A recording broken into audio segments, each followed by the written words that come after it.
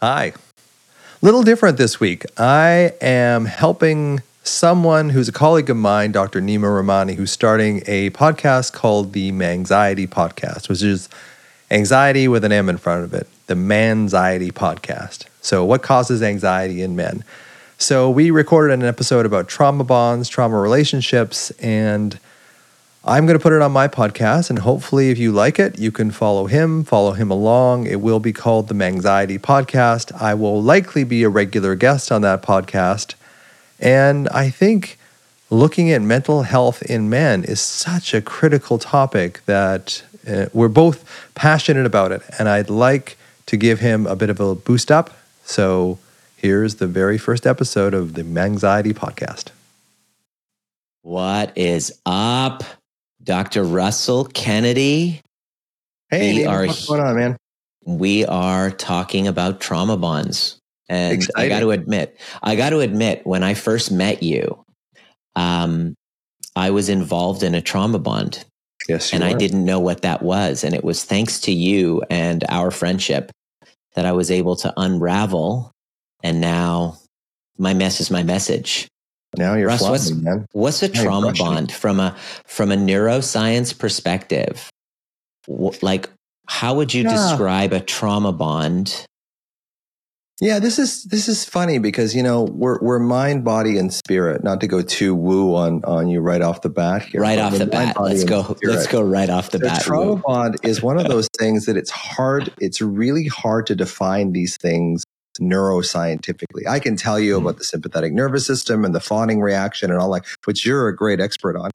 But it's really about what was your model for relationships when you were a child, and how are you recapitulating that model in your adult life? Like when I go to your overview thing, and you said like, same person, different haircut, right? Like we get into the same relationship over and over again. So, how do you define trauma bonds? I throw it back to you. That's a really great question, because when I was trying to unpack my last relationship and just figure out what the fuck happened, I uncovered this word. And whenever you hear it in popular in social media nowadays, it's very black and white. In psychological terminology, they talk about an abuser is abusing the victim, and then the victim is making excuses, and they're going through all of these cycles of abuse, and one person's the villain and the other person's the good guy, the other person's the bad guy, and it's very black and white. And what I discovered, say that again? It's very polarized. It's very polarized. And what I discovered is that there's a nuance to it. And a trauma bond to me is any co-dysregulating relationship, a relationship that's based on co-dysregulation, that's a replication, an unconscious urge to complete what was incomplete from childhood. Yeah.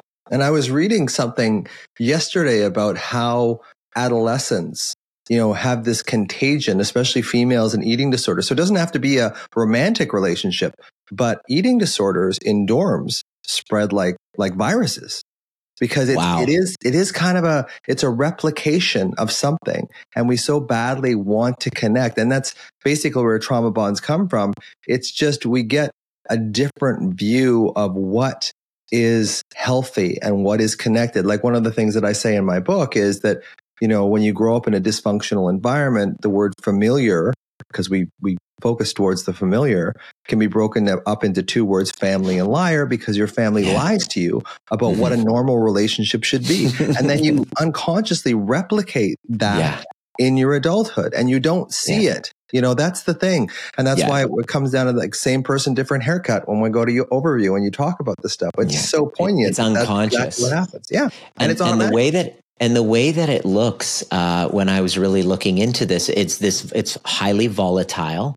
There's a push and pull dynamic to it. It's a come close to me. Oh my gosh, I need my space. And what'll end up happening is, the one side's highly polarized, that you meet somebody and it's like, it begins with pedestalization and love bombing. Oh my God, you're the greatest thing, is extremely, highly charged, sexualized. It's like love at first sight. And then what'll happen is that love bombing honeymoon stage is filled with dopamine and fantasy. And then there's a trigger that happens. There's some sort of a conflict, an activation from childhood that comes up that sends one of the two into a alarm, your word, and fear of engulfment or fear of abandonment, kind of fear of engulfment, which is fear of being consumed, kicks in, or fear of abandonment. Oh my gosh, I'm going to lose you, kicks in. And then that love bombing, there's an abrupt transition from love bombing to devaluing. What was once pedestalized, you're the greatest in the world, to you're not what I thought you were. And there's a push away. I'm out of here, discard. And this really deep, painful wound of fear of abandonment that comes up, that slowly then over time cycles back to the love bombing, then the devaluing, then the discarding. And the trauma bond happens from the abrupt transition from love bombing to devaluing. And what I think the abrupt transition comes from is in the first 6 to 12 weeks, there's a whole whack of oxytocin. When you get into this, you want to spend every moment with them. You're phoning them, you're texting them 15 times a day. There is this huge rush of oxytocin when it comes up. And it's very seductive because when you have that oxytocin dopamine kind of cocktail that goes in your system, nothing else really matters at that point. That's right. So, but what happens, I believe, is at 6 to 12 weeks, that oxytocin, that kind of drug, falls away. And then your background attachment strategy comes up to the forefront. So if you're an avoidant attachment, you'll be like, this is way too much for me. I'm getting engulfed. Or if you're an anxious attachment, it's like, I'm so attached to this person that I'm a fear of abandonment. And then when that drug, that oxytocin cocktail drops down in our system, we come back down to kind of a baseline state. Reality kicks in. And I think that's when the cycle really, the cycle begins with the oxytocin, with the love bombing and that kind of thing. But, that's a necessary step that creates this sort of angst in someone. It's like, then they start questioning, am I getting too close to this person? Is this person getting too close to me? And then that's when all the stuff starts to really kick in. The dysregulation actually was happening from the get-go because of the fantasy. And so the question that I have, I'd like, I'm kind of taking this in a really interesting direction because I love teaching about this stuff. Where does this fantasy come from, Russ? Dr. Russ. Excuse me, Dr. Russ. My childhood was typical. Summers in Rangoon. Where does the fantasy come from? Where does the fantasy come from? Because that's where it all begins. I think we're all hardwired for connection. And when our connection, when we're younger, is kind of bastardized in a way, like when we're too attached to a parent in an unhealthy way, like when we're fawning over a parent, when we're looking after a parent, that becomes a program that gets fixed in our psyches and our neurology, and we will want to reproduce that program. There's a tremendous desire. There's a tremendous flash of neurohormones, neurotransmitters when we see the vestiges of what we used to have or perceived that we had. Or we didn't have, or we always wanted. Yeah, but I think almost on an evolutionary basis, there is this compulsion that we have to connect to other people. We have this social engagement system, eye contact, tone of voice, prosody of voice, body language, facial expression. We have this thing in our system that is so tuned to connection that we want it. And I think in a way, the more traumatic the childhood, the more seductive the desire to replicate it. Yeah. What I've observed in my when I'm working with our participants is fantasy is what was created in childhood as a form of kind of self-regulation. So when we had, as you're describing, this childhood where we have this complete disconnection from family, from love, and we're feeling so alone, it's almost like the childlike part of us escapes into fantasy as a form of self-regulation. And then it gets reinforced by all these freaking Disney movies and romance novels and what we expect. And a woman expects this knight in shining armor to come in and just completely rescue her and cherish her devotionally. And a man, fantasizes about this beautiful kind of feminine, I'm talking, heteronormative fantasies here. You complete me. Yeah, we have you complete mini me. You complete me. We have Jerry Maguire and all these movies that are all this experience of one day. In order for me to cope with this really challenging environment around me, I got to escape up into my mind and come up with these fantasies, these kind of experiences to help me regulate. And then unconsciously, we go into these relationships and we look at these people not for the reality of who they are, but we snapshot them as this character, and it's not with them that we're in a relationship with.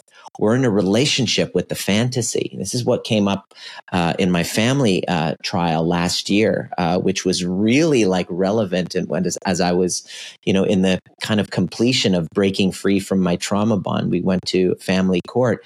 As I was listening to her testimony, I was like, holy crap, she wasn't in a relationship with me. I wasn't in a relationship with her. We were both in a relationship with a fantasy. And that comes from the pain of our childhood, as you were describing. And I think that's why people stay in those relationships too.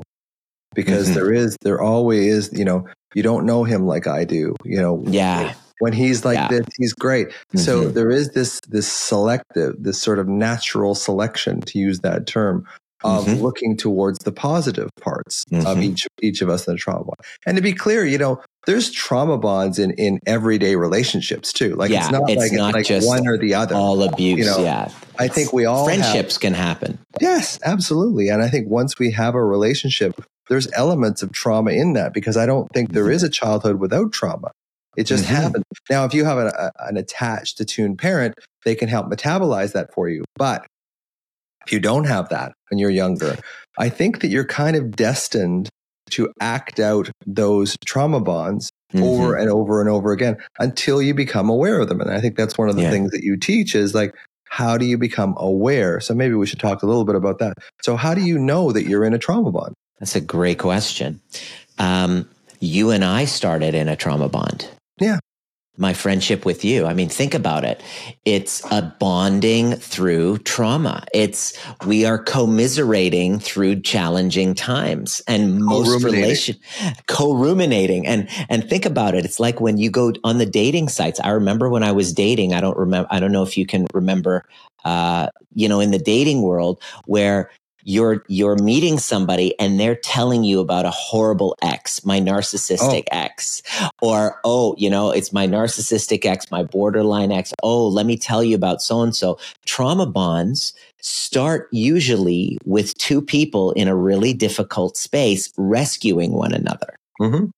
Okay. And so I remember during our friendship kind of break where you and I took a friendship break, I had to look and go, holy shit, Russ and I are in a trauma bond.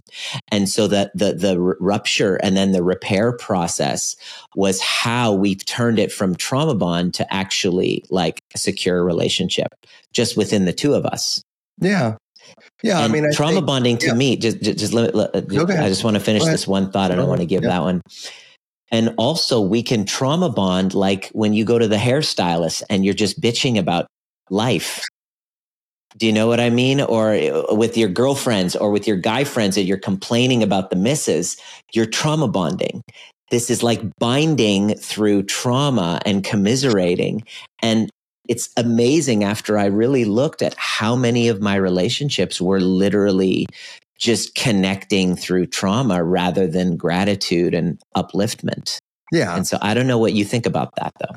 Yeah. I mean, I think sometimes online dating and dating in general, it's kind of like a job application. So when you're on a date with someone, and they're bitching and complaining about their ex, there's that rescuer quality that we have, like, oh, yes, I will rescue her from this pleaser, horrible people ex. pleaser. And you don't really realize that you're going to be the next on the chopping block. So you're the next villain in their story. Exactly. I used to have this when people would come in and want to be my patient as a physician.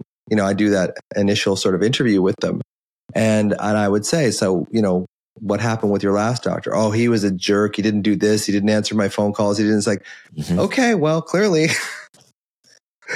this is not someone that I want to take on. Right now, if I grew up with a codependent mother and that kind of stuff, I may be drawn to taking in those kind of patients because it's just a replication. And often what I'll say, my little joke is that, when you get into this trauma bond, what you believe is your soulmate will actually become your cellmate. Exactly. Because what gets you in it initially, trauma bonds usually begin with a rescuing operation. So if both of you are rescuing each other, what happens is you start to unwittingly enter the drama triangle because the person hasn't integrated from their past. They've replicated it. They're carrying these wounds, and unconsciously your wounds are pulling them in, and their wounds are pulling you in. And now you get to derive your validation by rescuing this other person.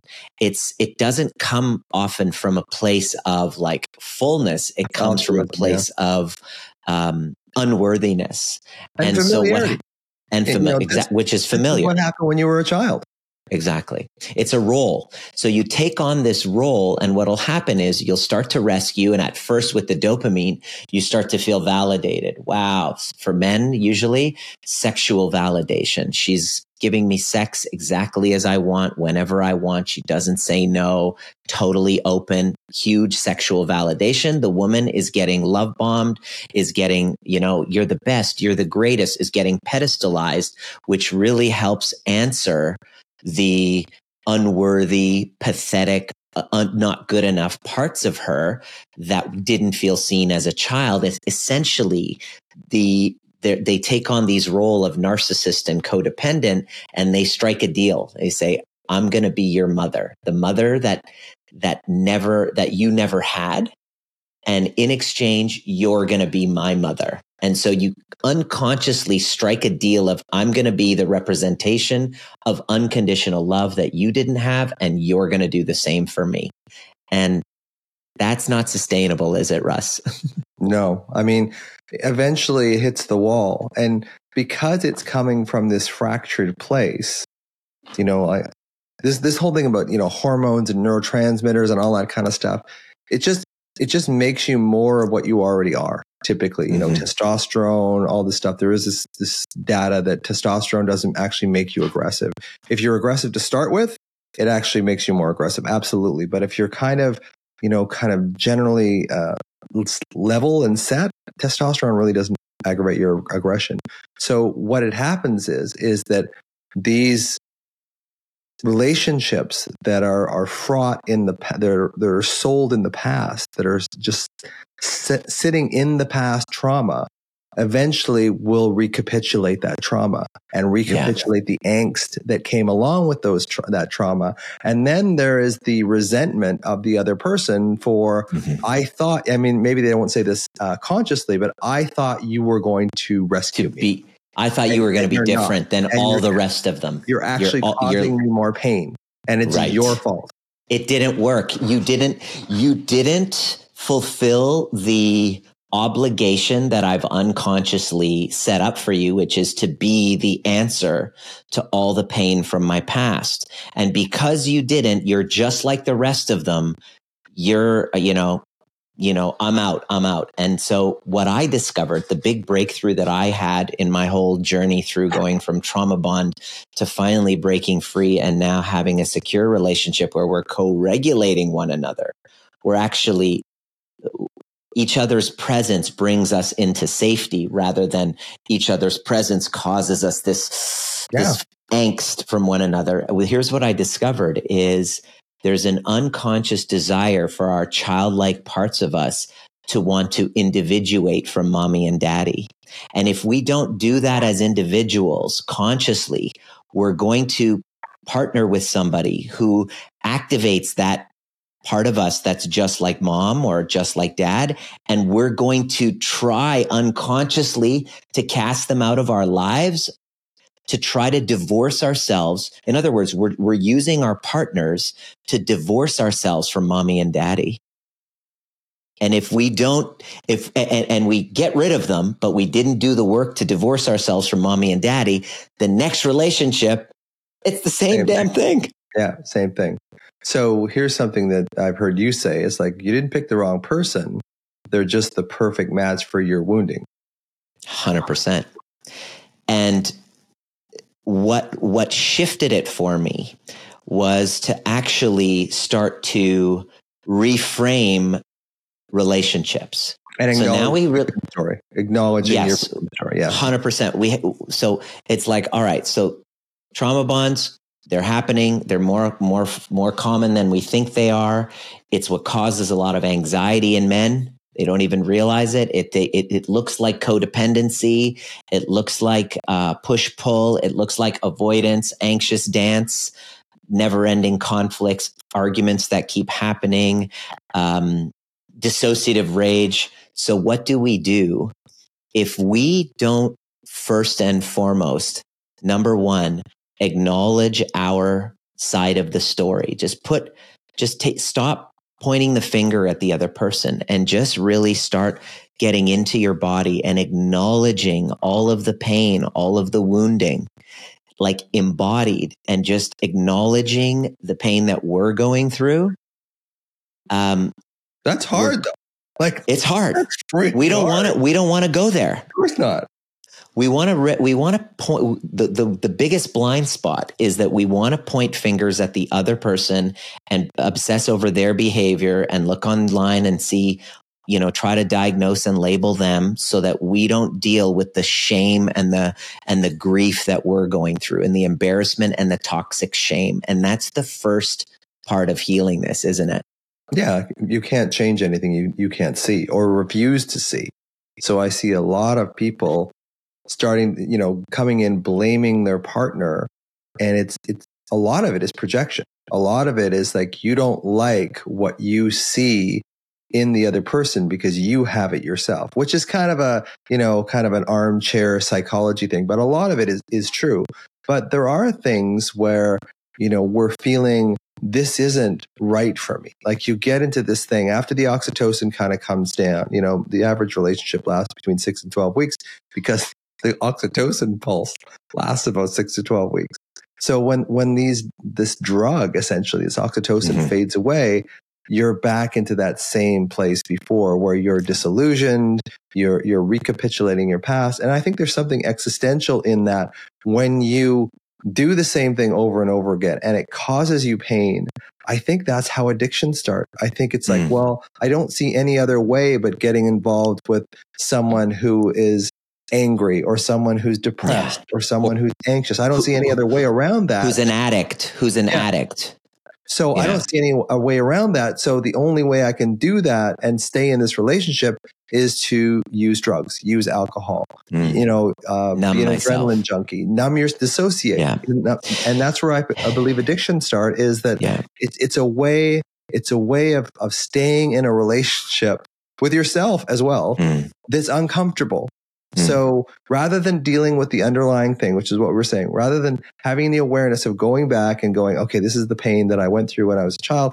I don't want to have to go through that. So I would much rather, insert addiction here, or focus on the other partner's behavior. And that's an addiction too. That's an addiction too. Because if you look at the neurology of that, when you start gossiping, when you start pushing something onto somebody else, there is a temporary cortisol rush. There's an adrenaline rush. There's a dopamine rush in our system that alleviates that pain that we feel ourselves. So this is why I think what's happening in the States is that they're not really interested in governing. They're just interested in insulting the other side, because there's this politics, tiny addictive little charge that we get when we start pointing the finger at somebody else. But it doesn't last. It's another addiction, right? So the bottom line is seeing what your wounding was, and can you come into a compassionate connection with that younger version of you that was, abused, neglected, lost, abandoned, matured too early, rejected, bullied, whatever it was. This is where it all comes from. You nailed it. As I'm guiding people to go from trauma bond to secure love and all the steps and the path that it takes, I think the number one thing is to help people. I keep repeating this in my trainings with my community is 90% of this work is dissolving fantasy. Is dissolving the fantasy of what you thought relationship should be, the fantasy of what you think that, a healthy relationship actually is. Because if we have this addiction to the dopamine, which is where fantasy really is all about, then we don't know. We're with a secure partner who's healthy, who doesn't have all of this drama, and they don't need us to rescue them as men. And then we go in there and we're like,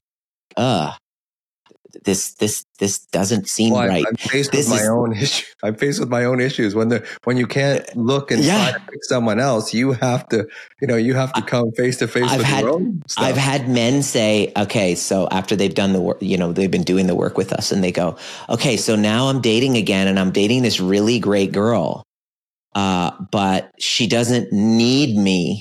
And I feel odd not having to rescue her. And this guy was like totally trauma bond with his mother, who he was responsible for emotionally. And so he would replicate that with women. And then as he's done his healing work and is individuated with mom, he meets a woman and she's not like completely psychotically jealous and needy and all of this. And he's like, okay, is this even love? Like what's we, and so the question is, why am I not able to be comfortable in a relationship with somebody that's actually going to be healthy for us both? And the answer is we have this unresolved pattern in our system, in our somatic system, in our nervous system that's wired that chaos equals love and security is boredom. Right. And that's such a huge thing, especially for men. I mean, I'm sure it's true for women too.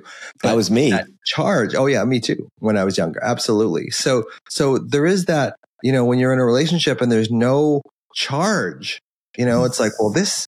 I was drunk on the charge for a long time.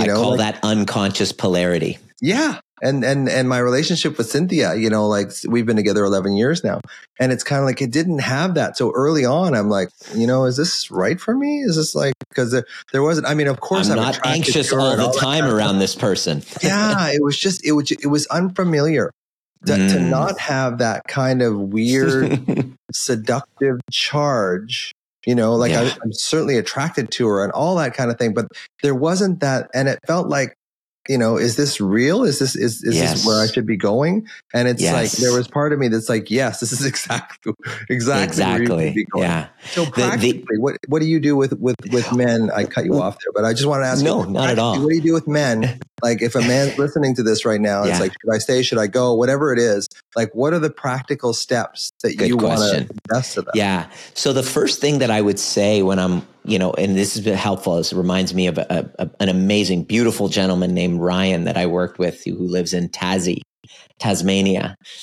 He's now married and he's now found his partner and they have a baby. And when I first met him, he hadn't dated for 4 years because of the trauma from his previous relationship. He stopped seeing women and he was like frozen. So he had anxiety in relationships.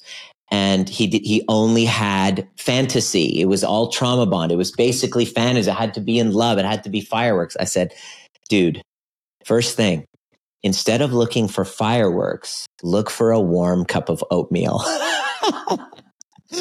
Instead, a warm cup of oatmeal sounds boring to us dopamine junkies. Yeah, for sure. But that's what a secure relationship feels like. There isn't anxiety. There isn't this abandonment anxiety that's up there. There isn't crazy or engulfment. There's just there's this experience of safety with the partner, and then kind of safety and separation, and there's no anxiety in the approximation or leaving, that your system doesn't get bombarded with such activation and fear when this primal panic is happening. That's a good sign, although it might freak you out. And so the first thing that I would say to help people, along that path is that, number one, wherever you are in your should I stay or go situation, it's never about what it's about.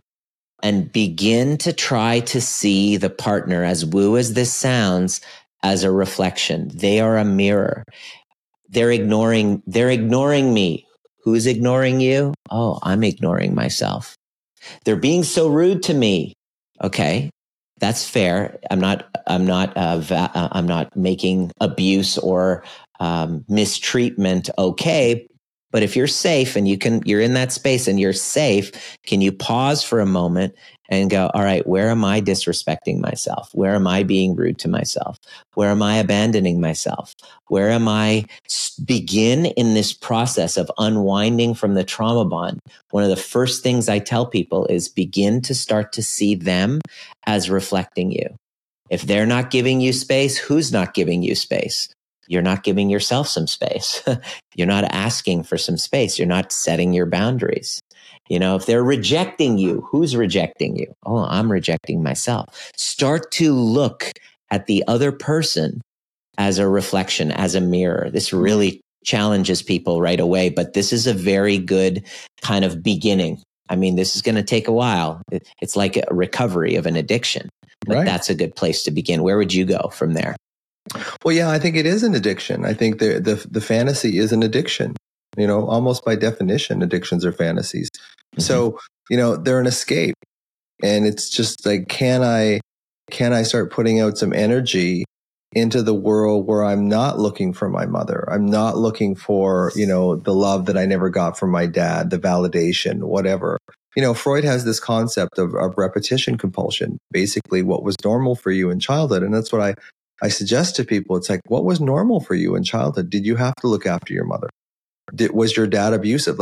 And how did you feel at that time with those things? And how are you replicating that same feeling in all your relationships? And just really, because unless you can become aware of it, my little catchphrase is, unless you see it, you're destined to be it.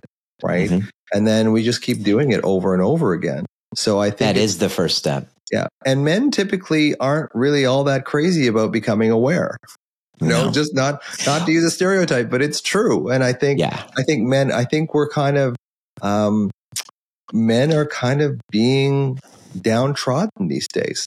And it's one of those things where I think we will start coming together now, because we are, in a way, an endangered species. The sort of the masculine man, that sort of takes control of things and solves problems and that kind of stuff.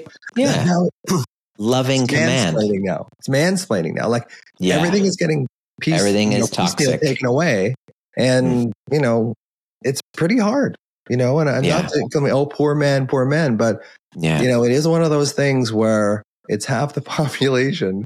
And, we have a higher suicide rate. We have all this We're struggling. trauma. Yeah. All this trauma.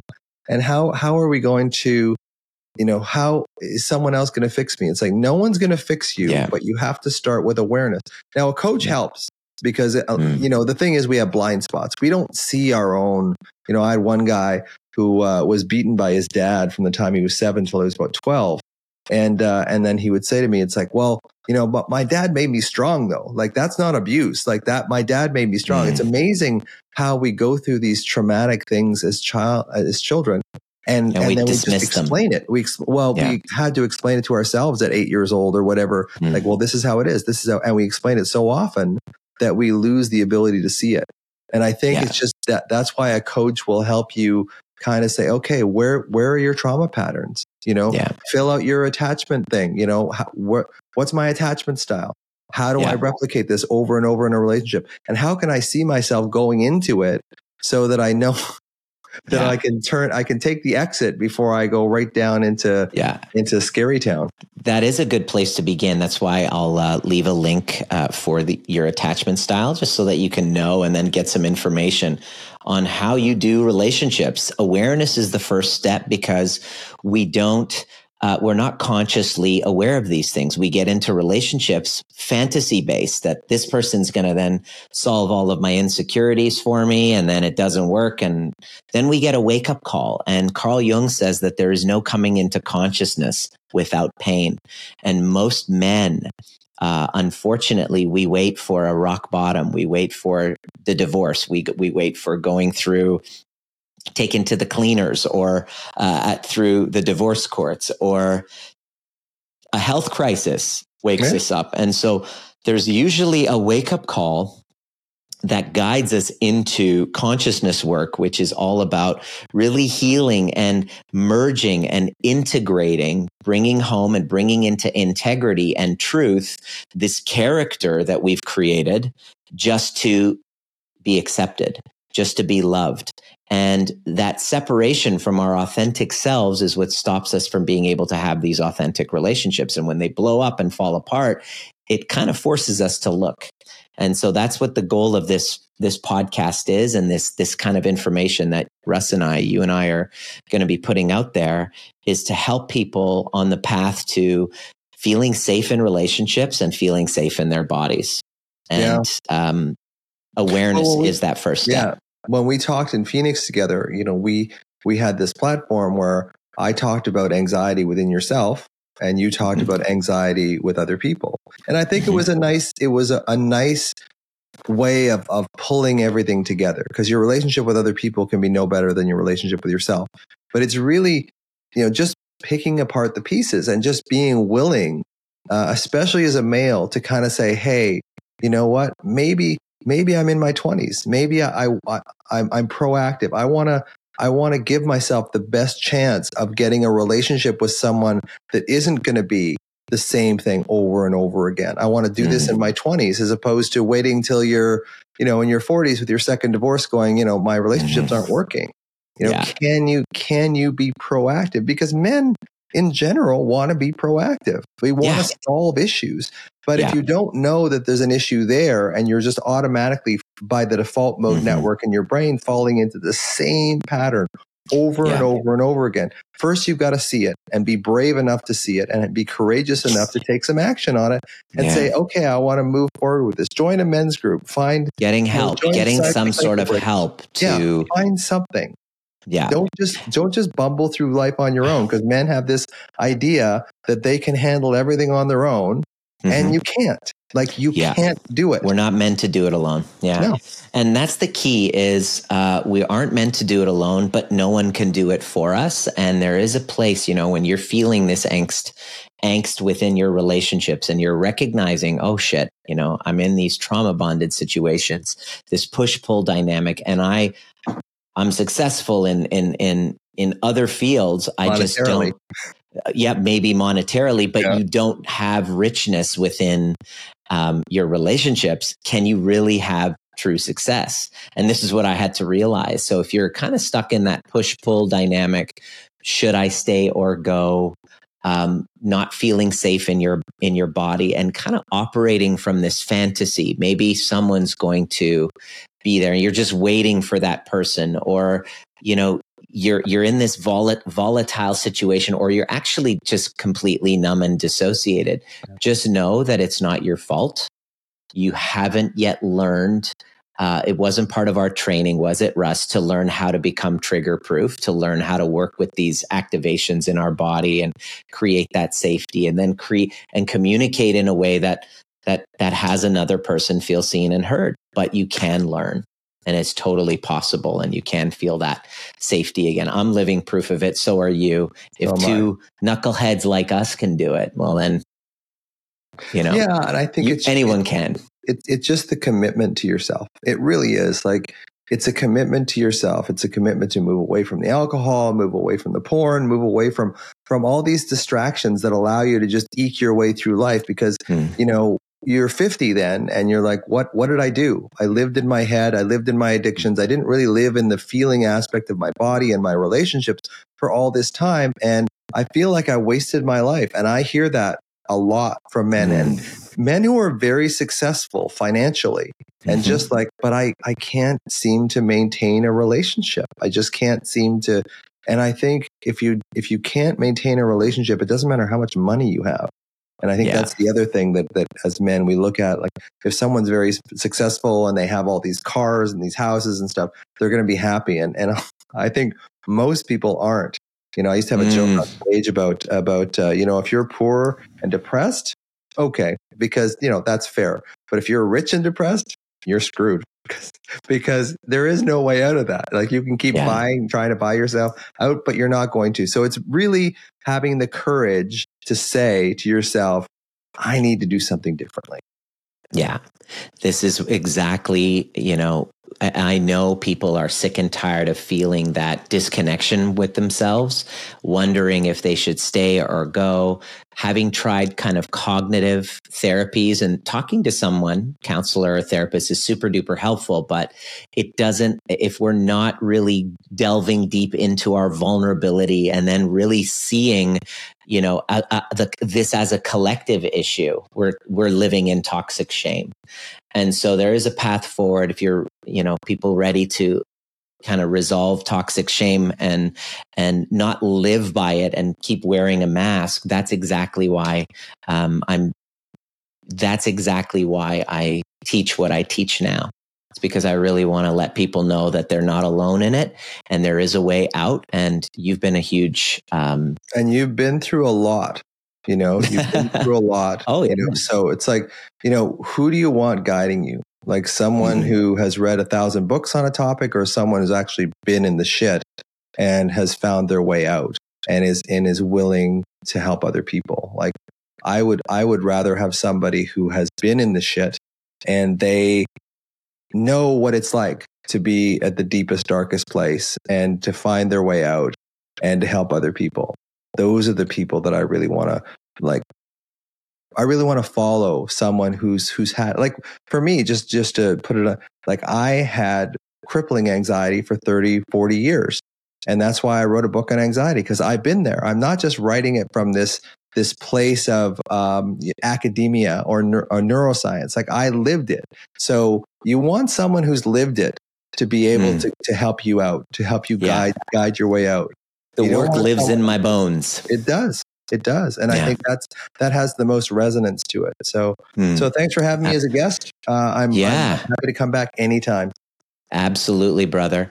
For those of you that are ready to break that cycle and really delve deeper into this topic, I'm doing a workshop Friday the 16th, and I'll be covering where trauma bonds come from. We kind of skimmed the surface right now, Russ and I, but we're actually going a lot deeper into the origins and how to recognize, is it love or is it trauma bond?